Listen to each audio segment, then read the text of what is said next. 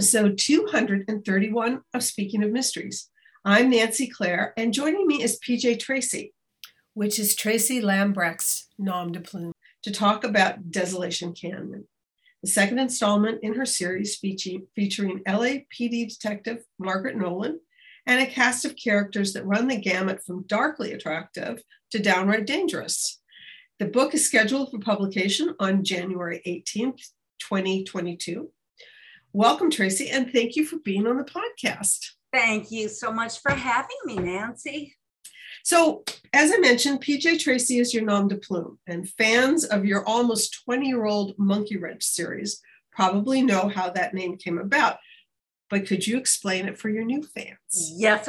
20 years. Wow. Time flies, doesn't it? My mother and I wrote together, literally since the time I was about 5 years old. And her name was Patricia Jean, and my name is Tracy. And so when we came to publish Monkey Wrench, the first novel in 2003, we realized that it's just, it's not really attractive to have two authors' names on a book. People think, it's going to be disjointed. It's going to be weird to read. And so we knew we needed one, to consolidate. And, we called her PJ. I'm Tracy, and it just seemed natural, and it's kind of an androgynous name.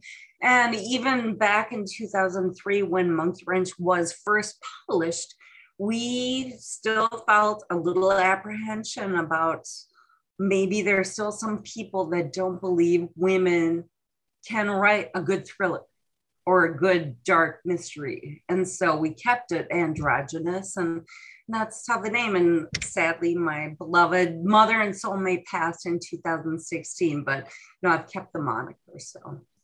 So I have to confess that I haven't read any of the Monkey Wrench novels, which is your first series, yet. But I am fully committed to this new series that started with Deep Into the Dark and continues with your about to be published second installment, Desolation Canyon. My first question has to do with being a writer of two series and keeping the two universes separate. So how do your characters from Monkey Wrench feel about the new gang? Margaret Nolan and Remy Baudru. I think that they're extremely happy that, we had a great relationship, but like all good relationships, a little distance can improve things. And it was time to take a break. And, as a writer, you're constantly building worlds in your head. Everything you see and experience is, becomes this mother lode of material that and it's just an almost irrepressible need to get it on paper. And so it was a fantastic move to make. Sometimes you must move forward, and Monkey Wrench had 10 novels in it. And that's a lot. It's a long time to stay in one place. And just having lived in Los Angeles for 10 years and accruing all the experiences and observations and, really, becoming assimilated into the culture, getting into the groove of the zeitgeist there was like, I can't not write about that. So it was wonderful to recharge the batteries. Well, I live in LA and I've worked for two major LA-based publications. And I have to say, you absolutely nailed it. Oh, thank you. And how you describe the city. From the Bel Air Hotel, which for those who don't know, is tucked away in one of the most affluent neighborhoods in the world. And it's a place that I feel safe to say would never be allowed to be built if it were proposed today. No. To your desert settings, sort of from the lush to the desolate, from the hyper-scrutinized, controlled environment of the Bel Air Hotel to a location so sprawling the human eye can't see its borders. And so from the lovely weather that opens the book to the crazy making of the Santa Ana winds, which you have to experience to understand, right? Could you talk about the physical and psychological geography your characters had to negotiate in Desolation Canyon? Well, I think so many of the characters have so many issues. They have so many things going on. They're very complex characters. And for the most part, they are Los Angeles natives. and they're all struggling with some very major things. Sam Easton, for instance, PTSD. Margaret Nolan is struggling with her relationship with her family after her brother was killed in Afghanistan. Remy Boudreau has his dark secret. So there is this whole, right, very much so the psychological landscape absolutely reflects and corresponds with the landscapes you see. They're in Shangri-La for one moment, and psychologically and emotionally, they have those moments where they're happy and they kind of drop the plow and they're relaxed. And then when the tension builds and you go to this very dark, desolate place up in Death Valley, and this cult masquerading as a spiritual retreat for the rich and famous and led by this deranged charismatic called Father Paul.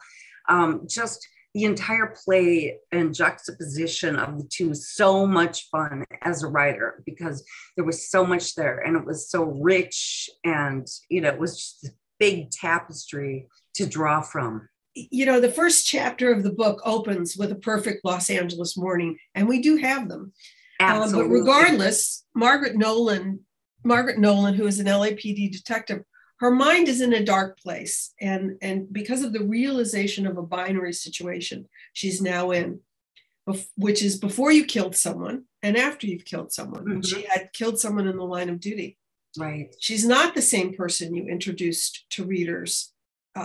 She's not the same person you introduced readers to in Deep Into the Dark. So was she a more difficult character to work with in this book, because of her psychological? Because I think of characters as real people. I've talked to enough writers, I've written enough to know that they may only exist in your mind, but they exist.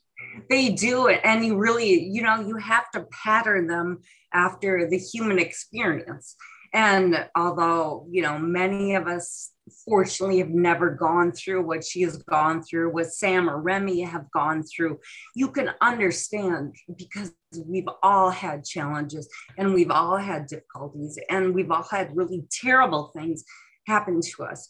And so getting into that mindset is not as hard as you would think. And it's also not as dark as you would think, at least in my opinion and the way that I write. When somebody's struggling with a very dark place, I'm always looking forward to a redemption of sorts. They are going to get through it just like we all do. And it's going to be tough and it's going to be long and they're going to backslide and it's going to be horrible. But, I'm always thinking of them. They're real people. I feel sorry for them.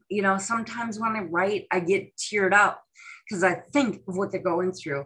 And obviously, relate that back to anything I may have or somebody I loved.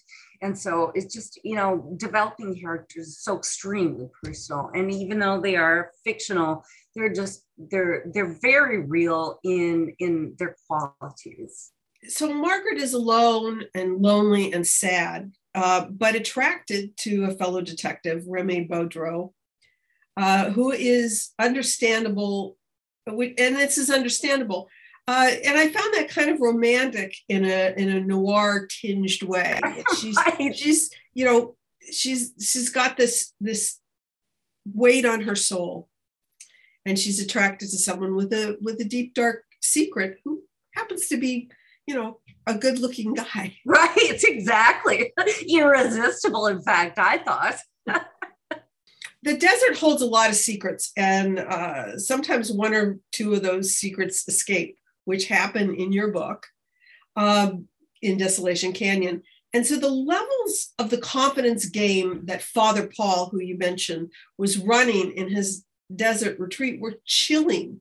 So I have to ask, where did that particular thread come from? I mean, first of all, they're in Death Valley, which sort of says volumes. Right, exactly. But I want to know, that was an interesting, and we're going to touch on the Russian question next, but I found that just a very interesting direction for a story to go. Oh, thank you. Well, I think many people, myself included, are absolutely fascinated by cults, and how just, the psychological manipulation, the condition of the person who becomes the charismatic, the desire for control or power or money or sex, and the vulnerables that they prey upon. And so I've just read so much about cults over the years, starting out even in high school, because it's really, it's stunning. And you almost can't believe that this normal person from the Midwest or, whatever, gets sucked into this, very dark, horrible thing. I guess I was, very young. No, I wasn't born yet, but the Manson family was still very much in, the collective conscience. And just those things made me think about how could I actually integrate this kind of a character and just explore how truly terrifying it is. You read a newspaper story about a cult and it's just awful, but it's just so much more chilling when you actually get into the mechanics of it and the mindset and how it develops, not just from the point of view of the one who wants to control, but from the people who are ultimately controlled, how they ended up in that dark place in their life where they relinquish, everything to this crazy person. Well, your book's epigraph is a quote from Dostoevsky. The Russian soul is a dark place. And since you have a degree in Russian studies, you know from you write. You know from where you write. Yeah. The Russian characters in the book bear this out. And without introducing any spoilers, which is going to be a little tricky, yes, to the story, there's the question of nature versus nurture, which you also address in this book. So how did the Russians, specifically in your book, we won't talk about the country as a whole, how did the Russians get to this dark place? Was it destiny or was it design? Is it in their nature or is it taught to them? That is a very wonderful and interesting question, Nancy. I honestly believe it's both. Having been a student for very many years and having wonderful academic mentors that were Russian, and pretty much all of them were. So I was imbued with the very Russian point of view, and they will be the first people to say, our souls are dark. They have a word for it specifically that is, to them, defines everything they are without any descriptors. And the word is douche. And that means soul. And so they say, oh, you're douche. It's like, if you have that, then they know that you have this darkness, and they truly believe that it is in their DNA, and that's just a fact. That aside, absolutely the nurture part plays a huge role in it, because these characters, if they hadn't had certain things happen to them in their past or hadn't done certain things, they wouldn't be that way now. And it just seemed like this perfect storm, this horrible primordial stew of badness that came together for all of these characters. And I certainly don't want anybody to think that, that all Russians are like that. Russia is an amazing country with amazing people, but in every culture, there are bad apples, and the cultural influence that can go back generations or, millennia always had an impact on how you react to things in the present. And so I think it was just part of, what would a Russian do in these circumstances? How would they turn out? Based on my knowledge, obviously limited, but based on my schooling and education. And it's interesting because I know a lot of people feel that there's a large Russian community in New York City, for instance, right. But there's also a huge Russian community in Los Angeles. There is. And a huge Armenian community and sort of a crossover Russian-Armenian community. Right. I think that was a very interesting direction and a little bit, a little bit counterintuitive, and it just made the story a little bit more interesting. You know, thank you. It's kind of a weak word, but it made it more intriguing. It's like, okay, these are not the usual suspects. Well, you know, I think it's such a shame that, you know, that more people don't really, you don't have to study it for, you know, 10 years to get it, but just to really, you know, dive below the surface of every culture, because, you know, we have so many in this country, obviously, and every single culture and every single immigrant group has wonderful things about them and interesting things and bad things about their history and their culture. And it's just so fascinating. I always feel like I want to give everybody fair play. And, you know, anybody can be a super bad guy or anybody can be amazing, whatever the background is, you know. So when you're writing, you do equal opportunity for your villains. Exactly. And that actually started out way back, and I won't be a spoiler, but Monkey Wrench came out in 2003.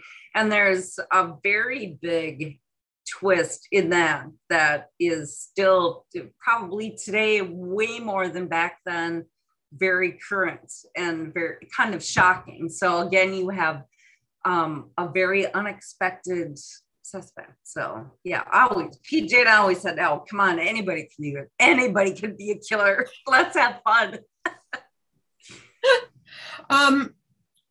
Another thing that was, to me, was in the book and was sort of filtered up, and not from a deep place. It was sort of an underlying thread throughout the book, was grief and how it's handled. And this is it's an integral part of the story, and it moves the plot along in some ways. So Margaret's brother, as you mentioned, lost his life in Afghanistan, and every member of her family is processing the loss in a different way, including denial and stoicism, to the point where her father is checked out and her mother is seeking solace at a dubious self-help destination in Death Valley, which just happens to be this Father Paul place. There's no one way to deal with grief. All of us have encountered grief. There's no one way to deal with it.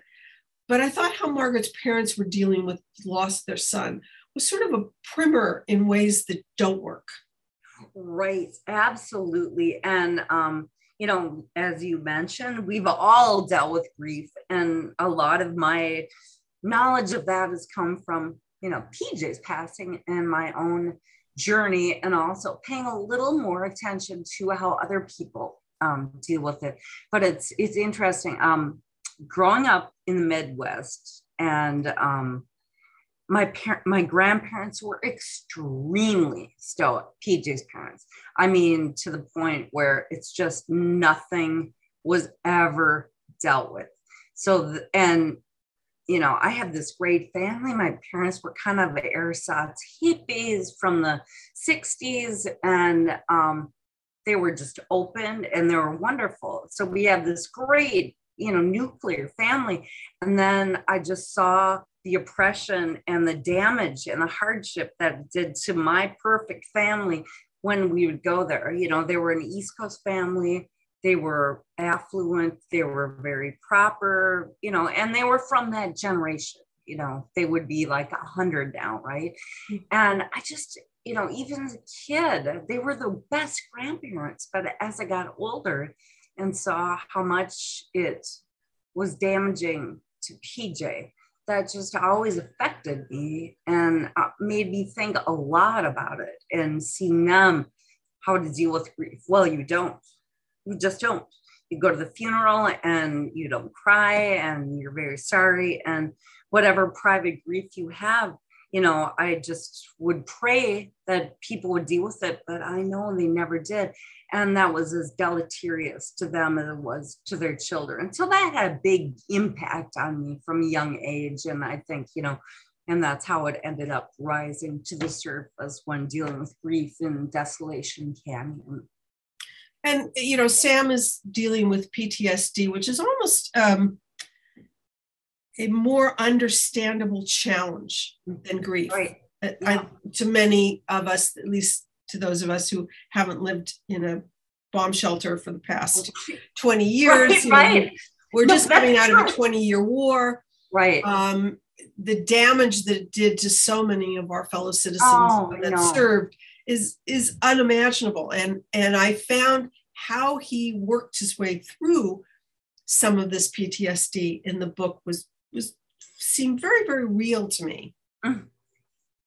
So well, did you research people and how they could be impacted by PTSD and some of the ways that they work through it to create that character? I did exhaustive research, and I also have many friends and many family members who are combat veterans in wars going back actually all the way to the Civil War.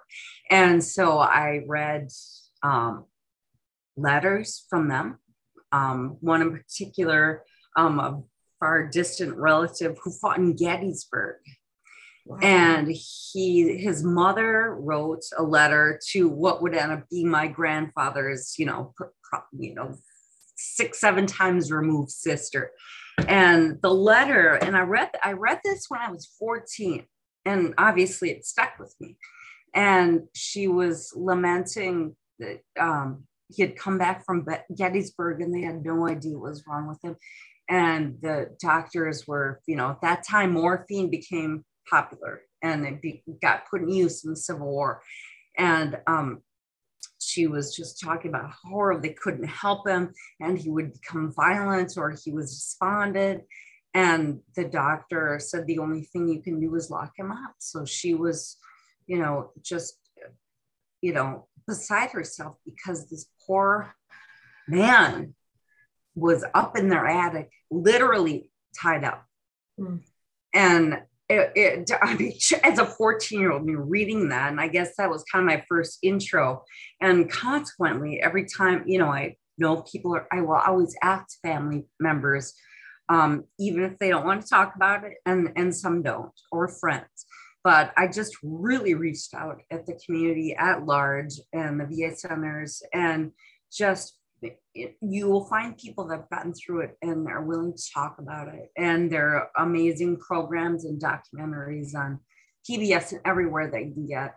And I just encourage everybody to read or look at one or two of them, because it just completely changes your view. I mean, part of the reason Sam became a character even in Deep Into the Dark and came into my mind was that I felt like these veterans who have done so much for us and made the ultimate sacrifice sometimes, but coming back with PTSD is also an ultimate sacrifice, losing their families, losing their minds.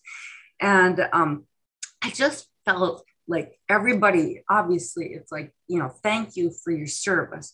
But I just feel like after 20 years at war, it became just this thing like it was off a teleprompter. And I know that's not true, but I just wanted to explore it a little bit more. So when people read, they can maybe think a little bit about, oh, wow, it's not what I perceived in my mind. It's something so much more.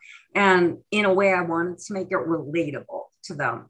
You can never make their struggles relatable, but just, portray them as real people and real struggles. And then, you get the empathy then. And so that was important to me, kind of in honor of all these great people, past and present.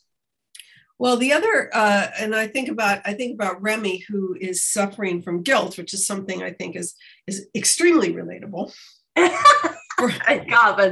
also pretty much a mainstay of mystery crime fiction writing is guilt, either guilt that you feel or guilt that you have, right, because you've done something you shouldn't. That seemed more straightforward. Once again, I don't want to introduce any spoilers, but there are the kinds of things that Remy had built up in his mind of all these things he had done wrong. And it just shows you how your own mind and the mind of your character, Remy, things can work against you that aren't really there. They're the creation of your own. Yeah, well, I mean, we are our own worst enemy, right? And it was interesting for me to actually explore, because, men deal with this like women do, but it's not like people ever, think of it that way. And I thought, well, of course they do. So he was a really fun character. And as you mentioned, it's more straightforward, in what he's dealing with.